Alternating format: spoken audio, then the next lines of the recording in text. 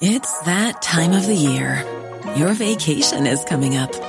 You can already hear the beach waves, feel the warm breeze, relax, and think about work. You really, really want it all to work out while you're away. Monday.com gives you and the team that peace of mind. When all work is on one platform and everyone's in sync, things just flow. Wherever you are, tap the banner to go to Monday.com. Hey, it's Ryan Reynolds, and I'm here with Keith, co-star of my upcoming film, If, only in theaters May 17th. Do you want to tell people the big news? All right, I'll do it. Sign up now and you'll get unlimited for $15 a month and 6 months of Paramount Plus Essential Plan on us. MintMobile.com/switch. Upfront payment of $45 equivalent to $15 per month. Unlimited over 40 gigabytes per month. Face lower speeds. Videos at 480p. Active Mint customers by 531.24 get 6 months of Paramount Plus Essential Plan. Auto renews after 6 months. Offer ends May 31st, 2024. Separate Paramount Plus registration required. Terms and conditions apply if rated PG. Welcome to CoronaPod. In this show, we're going to bring you nature's take on the latest COVID-19 developments. And we'll be speaking to experts around the world about research during the pandemic. We're entering a new era now. We have new COVID strategies. There's some new unknowns, and we've got a vaccine. Hello and welcome to CoronaPod. I'm Noah Baker, and joining me this week is Nature's resident Omicron boffin reporter, Ewan Callaway. Hi, Ewan. Hi there. So I've been putting off talking about Omicron on CoronaPod for a few weeks now, and there's a whole host of reasons for that. In part, it's because the story's been moving very quickly, and we knew that whatever we said would likely be out of date very quickly. But also, it's because for the first few weeks, there are a lot of things that we don't really know. I think we were really keen to focus on things that we did know rather than things that we were kind of just speculating on. Now, full disclosure, we're still not really in a place where we know all the answers to the kinds of questions we're going to talk about on this show, but we'll get to those, as well as getting to some of the questions that you've been sending in as well. I should also say before we get going that I was hoping Heidi Ledford would also be joining us, but unfortunately we've had a little bit of a last-minute reshuffle, but never fear, Ewan has steady hands. And to start off with, Ewan, take the temperature for me. Where are we at the moment with Omicron? That's a tough question. I mean, I think it's clear that this is the next big variant of concern, like Delta before it, and Alpha and some other variants before it. You know, Omicron is spreading incredibly rapidly, having first been identified by researchers in Botswana and South Africa, which does not at all mean that's where the variant's from. Those are just the countries that were doing the sequencing. Yeah, and so it's taking off worldwide. You know, the countries that aren't finding Omicron probably aren't looking for it. And the countries that are looking for it are finding it and finding that it's growing an explosive rate at rates we've not seen before since the start of the pandemic. And so we're all kind of watching and waiting and hoping that, you know, it won't lead to the kinds of hospital surges that other variants have characterized. But I think it's inevitable. It will lead to a surge in cases, probably a surge in hospitalizations and deaths. And the question is how big, and will they overwhelm healthcare systems? And I think those are questions that we are going to get on to trying to answer as best as we can. First off, you mentioned the speed with which it's spreading, and that's one of the really, really big alarm bells here. I think on the last count, the WHO said that it's now been detected in 63 countries, and that's steadily rising. How fast is Omicron spreading? Can you put it in the context of other variants? Yes, we measure the spread in a number of different ways. Maybe just thinking about the situation in southern Africa where it was identified and where we first, got a sense of its explosive growth. They were in a bit of a lull. Cases due to Delta were on the decline. And suddenly you saw this kind of explosive growth in cases coincident with the emergence of Omicron. And researchers have estimated that, during the same period of time, Omicron can infect several times more people than Delta. So it's spreading several times faster than Delta. Now that, Omicron has established itself elsewhere and, continued to grow in South Africa, we're getting more precise estimates. In the UK, yesterday there were estimates that cases are doubling every 2 days, which is, a rate of growth that we really have not seen since the beginning of the pandemic. And even then, maybe not so fast. So it's spreading like wildfire. I'd repeat that places that aren't finding it probably aren't looking for it. Absolutely. I mean, one thing that has been raised is that it's possible that we're finding a lot of Omicron because we're looking for it now. But that doesn't negate the fact that it is still spreading very, very quickly. Yeah, there can be a sampling bias. especially when you're looking for a new variant. But I think we've established now the fact that Omicron is spreading like it is, not just in one province in South Africa, but all of South Africa, not just in one European country like the UK doing lots of sequencing, but multiple European countries are doing lots of sequencing. So we're seeing the same patterns play out globally, which suggests that this variant has a real and significant growth advantage compared to Delta, which already had a really big growth advantage compared to Alpha. And I think I want to get on to, some of the reasons why this massive growth might be happening in a moment. But before I do, one thing that's been said lots of times and why we've delayed talking about Omicron is that we need to wait for more data to come in. And you just touched on some of the kind of core reasons why there, which is that quite often you want to have data from multiple sources to compare and see if the same patterns play out, to work out if that's actually indicative of the properties of the virus or just indicative of the specific area that you're measuring in. And that's the kinds of data that are starting to come in that are giving us a little bit more of a grasp on what Omicron really looks like. That's right. So if you see the same thing play out in multiple locations, you can be pretty sure that this variant has some sort of intrinsic advantage, especially in a situation like, South Africa was in before Omicron, where you had small numbers of cases. You can be in a situation where, super spreading events contributed to outsized effects. And once those kind of effects wash away, maybe something that looked super transmissible doesn't look as transmissible. Unfortunately, we're not in that situation. Okay, so one really, really big question is whether or not Omicron can overcome immunity. Now, that could be immunity that's vaccine-derived. It could be immunity that's as a result of natural infection. And we are starting to get good hints now of what the answer to that question might be from epidemiological studies, but also from laboratory experiments. Tell us, where are we with that at the moment? Yeah, people are kind of looking at this on a number of different planks. And I'll start with the most theoretical one, really. And if you just look at Omicron's behavior, it's spreading, several times faster than Delta in lots of countries, in countries that have high vaccination rates like the UK, in countries like South Africa that might not have very high vaccination rates, but they probably had very high prior infection rates. So there was a lot of immunity in the population. So in these contexts, Omicron is spreading really, really well. And, researchers have told me that one likely explanation for that is that Omicron is able to infect people who had immunity to Delta and to other variants. So the pool of susceptible individuals is much larger for Omicron compared to other variants, particularly Delta circulating. So that's, if you just look at how Omicron's spreading these places, that's the conclusion you kind of come to. But now people have kind of started to measure more directly Omicron's ability to evade immunity. We've seen some laboratory experiments looking at antibodies in people's blood and finding that antibodies raised by either prior infection or by vaccination do a far worse job sticking onto Omicron and preventing infection in cells in a laboratory than against other variants, including Delta. So Omicron has changed itself sufficiently so our antibodies can't see it as well. And we think our antibodies seeing a virus is really important to its response. And you're right, the third plank is, we're starting to see epidemiological studies where we're looking at people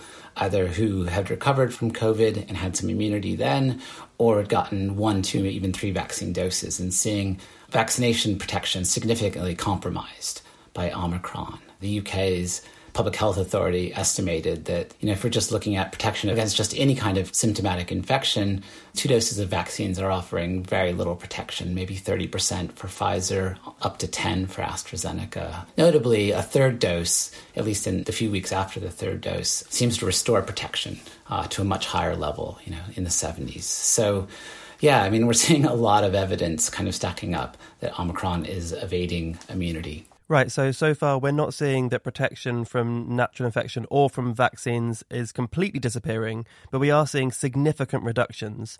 However, we do also see that a booster jab seems to make a big difference, at least when it comes to protecting from infection with Omicron in the first place. Yes, I should have added, there's a caveat with that. When I said the AstraZeneca vaccine was 10% effective or 0 or whatever it is, we're talking about when you measure its effectiveness at preventing any sort of symptomatic infection. Whereas what we really care most about and what's really going to determine how we deal with Omicron is how well vaccines and prior infection, or the combination of the two, prevent against severe disease or hospitalization. That's why we have lockdowns. That's why we take these stringent measures. I'm afraid to say that eventually we're all going to get infected with SARS-CoV-2 sooner or later. And what we really care about is how many, people it puts in hospital, death, disability, etc. So that's what we're rushing and waiting to find out is, how well our vaccine's going to protect against severe disease. We think it'll be much higher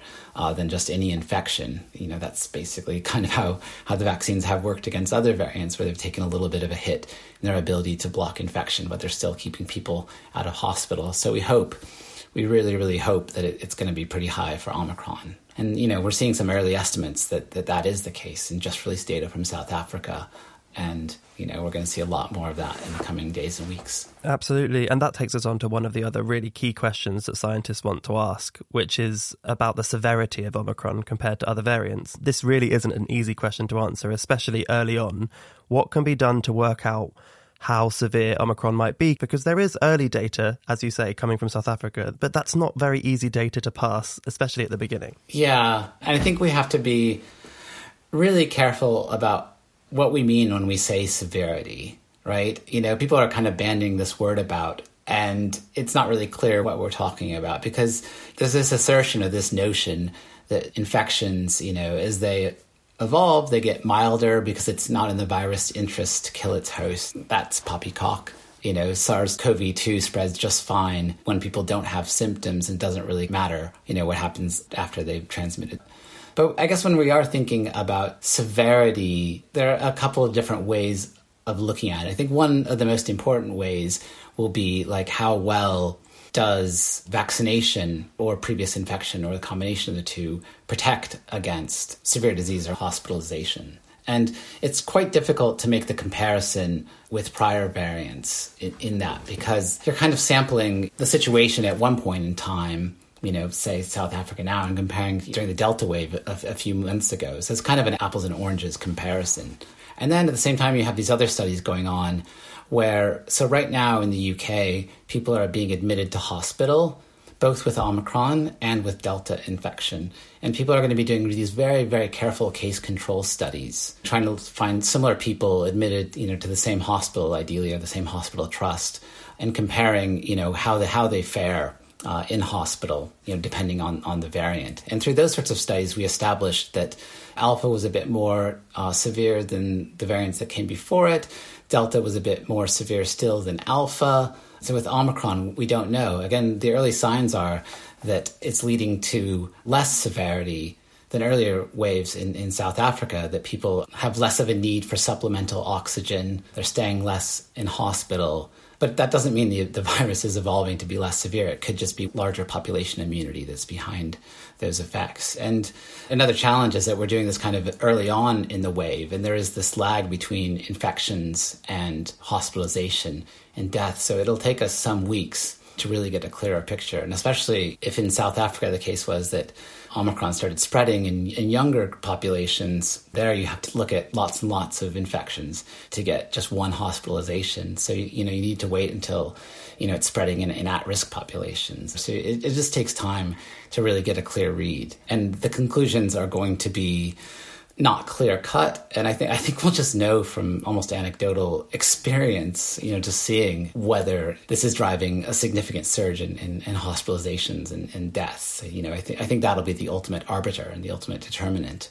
of the measures that need to be taken, rather than, some percentage calculated early on in kind of the haze of the pandemic, or the haze of Omicron, which we find ourselves in now. Sorry, there's a long answer. It's complicated, is the short answer. Yeah, and one thing that, in order to get to that place, one thing that we need to do now, and that scientists have been doing quickly, is to try to test and track Omicron as much as possible. And that's something that scientists are able to do. Tell us about how Omicron is being tracked, the spread of Omicron is being tracked. There are a couple ways it's being tracked.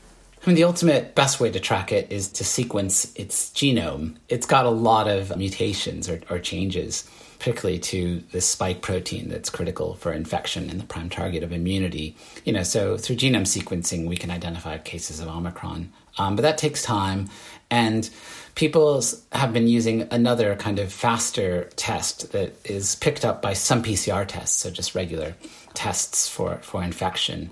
There's just kind of a telltale sign that can distinguish Omicron from Delta. The same was true with the Alpha variant. So we can, in some PCR tests, very quickly identify a test that is indicative of Omicron and use that to get a quicker pulse on its spread. I know the UK is doing this. Other countries such as Denmark are as well. Some countries are a little bit lagging behind. They probably should speed up. Now, we're going to get on in a minute to some of the questions that listeners to Coronapod have sent in. We've had quite a lot. But before that, I'm just curious, you've been speaking to scientists quite urgently about this for a while. What's the general feeling among scientists? Are they concerned? Are they holding out until they know more? I mean, what's the kind of feeling you're getting back from the research community? It really depends. Some people I speak with, it's almost kind of this fatalistic view that even if in the Omicron wave, people are less likely to be hospitalized because of immunity and their hospitalizations end up better, we're going to see such a tsunami of infections that cancels out any easing in severity. So that's, I think a lot of people are really worried about that. On the other hand, we're seeing that boosters seem to do a good job protecting against infection, which means they'll protect against transmission for a little while. And so maybe, countries that are really ramping up boosters like Israel and the UK and maybe the US, that can help bring it under control in addition to, protecting people, because anything that can bring down the number of cases of this Omicron wave is a good thing.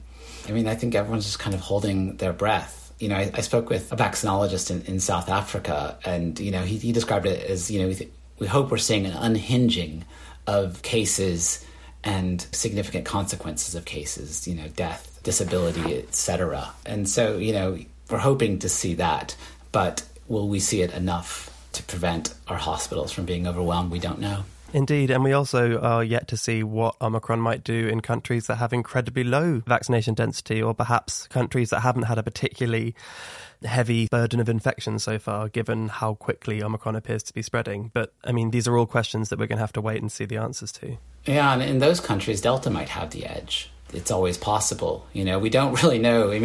Omicron, we think, is being successful because it can reinfect people who were immune to Delta. But if not a lot of your population is immune to Delta, then you have these viruses kind of competing in a way. So we might see different dynamics play out in different parts of the world. Indeed, in that property of Omicron, the ability to infect people who had some prior immunity, either by natural infection or vaccination, was the thing that many, many scientists were warning might happen if we ended up with lots of places with very low vaccine density and lots of spreading of the virus, lots of opportunities for mutations.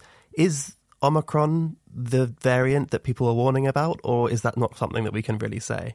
It's hard to say. I'd break that up and say that vaccines should have been delivered more equitably, and we should seek equity in vaccine rollout worldwide for completely unself-interested purposes, because it's the right thing to do. It's a very complicated question to answer whether lack of vaccine rollouts to the world led to emergence of Omicron. We always expected that we would see variants start to chip away at immunity, because that's how this virus is going to stay fit. Influenza causes epidemics, not by becoming, more transmissible. It evolves to evade immunity and infect people who were, immune to earlier circulating strains of influenza. So in that way, we expected SARS-CoV-2 to start infecting people who were immune. My reading of it is that the shift between Delta and Omicron was quite substantial. It wasn't just this kind of chipping away at immunity. It seems to have been, at least for immunity against infection and transmission, a really significant step change. Okay, so I'm going to get on now to a couple of questions that have been sent in to us. There have been a lot, and we're going to try to answer at least a few of them now. I should say beforehand that they've been coming in so quickly, I haven't had time to ask permission to mention the listeners' names, and so I won't mention them, but hopefully if you recognise your question, you'll know that this is the answer we're trying to give you. So firstly, we've had a question about genetic changes in Omicron. So this is something that was mentioned very, very early on, the sort of really drastic number of mutations that were seen in the spike protein or in the part of the genome that codes for the spike protein. Now, this listener has referenced these nucleotide changes and mentioned that it's driven speculation on the origin of the variant. I was wondering if the sheer number of mutations we're seeing was a surprise to scientists and what that might tell us about the origins of Omicron. I think what the surprise is that we were in this situation where, Delta was becoming the dominant variant everywhere we were looking, which maybe tells you something about where we were looking. And I was reporting a feature kind of on the future of the virus right before the emergence of Omicron. I think pretty much everyone expected that it would be a descendant of Delta that would start behaving like Omicron, start evading vaccines a little bit more and a little bit more, but we'd be living in a Delta world. But that didn't turn out to be the case at all. Omicron comes from a distinct branch of the SARS-CoV-2 family tree. And we don't really know exactly which branch it comes from because of how many changes it has and because of, lack of sampling in Africa, where we think it's likely to have been circulating prior to really kicking off when we picked it up. That's not by any means certain, but we weren't sampling all of the SARS-CoV-2 diversity, and so it's hard to figure out where Omicron fits on the family tree. I mean, that's one thing. And, there are a couple of hypotheses about its origin to explain why it seems to have come out of nowhere. The leading hypothesis, I think, is that it came from an individual with a long-term infection or maybe a chain of infections. There's unfortunately, a lot of people living with untreated HIV infections. And researchers have shown that in individuals with untreated HIV, they can develop these long-term SARS-CoV-2 infections. And some of the mutations like those seen in Omicron can unfortunately develop in these individuals. So that's one possibility, and probably the leading one is that Omicron was in one individual evolving for quite some time, weeks to months, before spreading through a community, maybe picking up more changes and becoming the beast that it seems to be. Another hypothesis people are kicking about is that maybe we didn't see Omicron because it was spreading in some animal reservoir. It contains some changes, one in particular in the spike protein that we know allows it to infect rodents and maybe some other animals. And so it's entirely possible that it was spreading in an animal, though it seems to be awfully well adapted to humans. So that's been one knock against that hypothesis. But to be honest, we really, really don't know. People have estimated it shared an ancestor with the last sampled isolate we know more than a year ago. So there's a lot of missing evolution, and people will be going back, I think, to sources, repositories, where if they can find cousins and siblings of Omicron, just to get some better understanding on its evolution. So next up, we have another listener who's asked about antibody responses. So they've mentioned a report they saw on Norwegian television in which an immunologist suggested that exposure to new variants like Omicron can provide opportunities for your antibodies to mutate and become stronger. He even suggested that this could possibly bring the pandemic to an end. I know that you and I have actually discussed the maturing of antibodies on CoronaPod before. What can you tell us about how exposure to new variants can impact our antibody response? And is this likely to help with exposure to new variants in the future? Oh, this is a cutting-edge question that immunologists are asking themselves right now. How does our prior exposure to different variants, both in vaccines and in infection, influence our immune response to current and future variants? We really, really don't know the answer to that question. But I guess there could be a couple of things going on. I mean, the first one is this process that we talked about that antibodies go through called maturation. Basically, what happens is the first time your immune system sees, say, a virus or a bit of a virus that an antibody targets called an antigen, it remembers it, but the antibody's ability to bind the virus might not be super strong. But continued exposure, even if just, bits of virus or bits of vaccine are staying around in your body, as they tend to do, you get this process called maturation. So your antibody making B cells go through an evolutionary process that helps them bind better. And another dose of vaccine or an infection gives you another exposure to those viral antigens, and that helps them evolve to bind still better. And so, it's possible that exposure to Omicron will lead, and maybe seems really likely, will lead to continued maturation of our antibodies.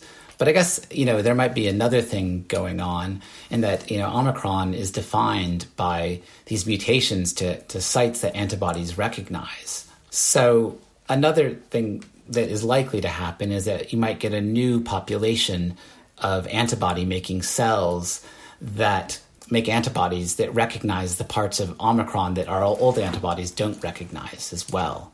And so you could have in your body circulating antibodies that recognize older versions of SARS-CoV-2 really, really well and Omicron okay, and some antibodies that recognize Omicron really, really well, but maybe they haven't yet gone through this maturation process, so there's potential to recognize it even better. And you'd hope that, the synergy of these different sorts of responses might provide some robustness to variants of the future.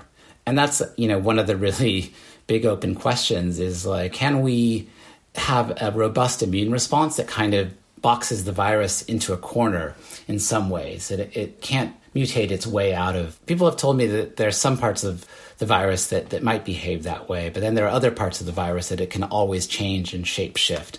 And so it'll always, be able to evade some of our immune responses. But it's possible that we could somewhat constrain or slow the virus's ability to change by being exposed to different variants, either through vaccination, with updated vaccines, or by infection, unfortunately, with variants like Omicron. It's an open question, but I would never underestimate viral evolution, as people have told me. So I guess we'll have to watch and wait. I think one other thing we could mention is that we've talked a lot about antibody responses and how they may develop, but there are still also other parts of the immune system that we still don't have a really clear understanding of how they might respond to variants like Omicron, T cells, for example. And there is ongoing research into those as well to work out what protection might be afforded by those parts of the immune system. Oh, yeah, for sure. Preliminary studies have been done out saying that some of Omicron's changes seem to scramble some of the parts of the virus that T cells recognize, but by no means a substantial portion of them. So our T cell immunity should be pretty well maintained against Omicron. And, we have other sorts of immunity, and even antibodies that don't block the virus from infecting cells and don't bind strongly enough, maybe to do that, can still be really helpful to an immune response, kind of death by 1,000 paper cuts sort of thing is what we're working on here. So yeah, it's not going to evade all our immunity, and hopefully what's left will keep people out of hospital. Okay, we've got another question here, which is specifically about lockdowns. And the listener has asked about the possibility of repeated lockdowns, sort of 5 years worth of global lockdown, unlockdown, lockdown, unlockdown, and so on. And it's not surprising that public health responses to new variants and new outbreaks are incredibly important to people and to the pandemic.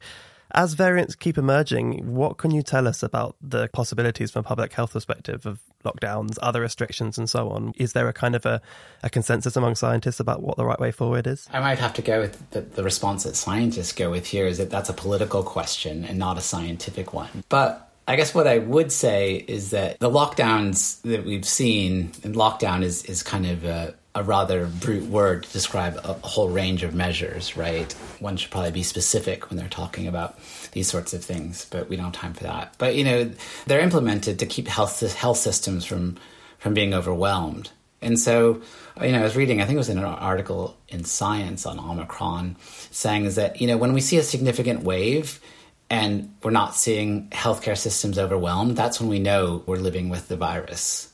People are pretty confident that we're going to get to that level, and hoping that Omicron is kind of the last major surge, but we just don't know. And at some point, the world is going to have to decide how it wants to live with this virus. And I guess it's going to have to decide, the level of death, disability, and disruption that's acceptable that's caused by the virus, and the level of death, disability, and disruption that stopping the virus that they're comfortable with, right? Because there are costs to lockdowns. And I think, society is going to have to balance the costs and the benefits and reach a conclusion about how it's going to live with this virus. But I think most biologists, most researchers, expect we're going to see this is going to become another established respiratory virus. It's going to cause epidemics, some bigger than others, until we have technologies that maybe can diminish them to the point where they're not a problem. things like universal coronavirus vaccines or something like that. But this virus is going to be with us for a while, and we'll probably deal with it like we do other viruses. Indeed. I mean, such as influenza, for example, which is something that has been endemic for some time now, and there are ways to deal with that, and we'll cross that bridge, I suppose, when we come to it. The question is when we come to it. Yeah, exactly. My hunch is that the main calculus for SARS-CoV-2 going forward is going to be how quickly we update vaccines to keep up with the virus, whether it's just this once or, it's going to be every 2 years, every 3 years, every 5 years. We still don't really know the answer to that question. But I think that's going to be the main way that the world responds to this virus in the future, I would suspect. Maybe I'm wrong, and maybe mask wearing in the winter will become a lot more common in Western countries during respiratory virus season, where it's already quite common in some Asian countries. I really don't know. I'm not sure it's my place to predict this, but here I have. Indeed. So we've had a lot more questions, but I think I'm going to rattle through a couple of them now because there are things that we really aren't in a place to answer yet. Part of the reason that we've delayed this Coronapod is because we need time. And for some of these questions, I don't think we've had enough time to give clear and evidence-based answers on. So, for example, we've received several questions about increased pediatric hospital admissions. So that's early data that people are arguing suggests that perhaps Omicron might lead to more infections or more severe disease in younger people, children, for example. But it's a very hard thing to conclude at this stage. And one scientist that Nature's spoken to has pointed out that similar reports came out with Delta, and then that didn't really go anywhere. Early on in infections, it can be really, really hard to make good conclusions from what is relatively small amounts of data, and sort of small effects can be amplified quite significantly. So at this point, I don't really feel like we're in a place where we can answer any questions about pediatric disease with Omicron yet. But it's something that will be looked into, I'm sure. It's, of course, incredibly important to a lot of people. We also had lots of questions about severity. And as we've mentioned, we know as much as we know about severity. But another scientist has told Nature that that's likely to be one of the last things we properly understand, much again like Delta, because you need time to see how these things play out to be able to get those measures of severity, as you were describing earlier on, Ewan. And then we've also had lots of questions about Omicron and long COVID. Now, that's a particularly difficult one to answer for lots and lots of reasons. For one thing, long COVID is incredibly poorly defined, but most definitions do require people to have had symptoms for 4 weeks or longer before they would start defining those symptoms as long COVID. And although it does look like Omicron might have been circulating for longer than 4 weeks, we're not really in a place yet where there's enough data to make any clear assessments of how Omicron might interact with long COVID. But that certainly is going to be something people are going to be looking at for quite a long time. And if people want to hear more about long COVID, then Heidi and I did speak about that on last week's Coronapod. I'll put a link in the show notes so that you can see where to find that and hear a little bit more about the difficulties of studying long COVID. But for now, I think we've exhausted almost all of the questions we've had about Omicron. And I know you and I have talked for quite a long time now. Thank you so much for joining me. I have a feeling I might be asking you more questions about Omicron as time moves on. But for now, thank you, and I hope you have a good day. Yeah, you too. Thanks. Hi, this is Craig Robinson from Ways to Win, and support for this podcast comes from Invesco QQQ, the official ETF of the NCAA. Invesco QQQ is proud to sponsor this episode, and even prouder to provide access to innovation for the last 25 years. Basketball has had innovations over the years, too. We're seeing the game played in new ways every day. Learn more at Invesco.com/QQQ. Let's rethink possibility. Invesco Distributors, Inc.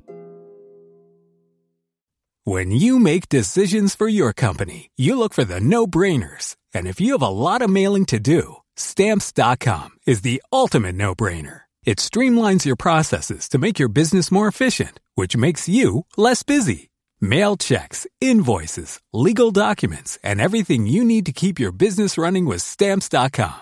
Seamlessly connect with every major marketplace and shopping cart. Schedule package pickups and see your cheapest and fastest shipping options from different carriers, with rates up to 89% off USPS and UPS rates. And with the Stamps.com mobile app, you can take care of mailing and shipping wherever you are. Make the same no-brainer decision as over 1 million other businesses with Stamps.com. Sign up with code PROGRAM for a 4-week trial, plus free postage and a free digital scale. No long-term commitments or contracts. That's Stamps.com. Code PROGRAM.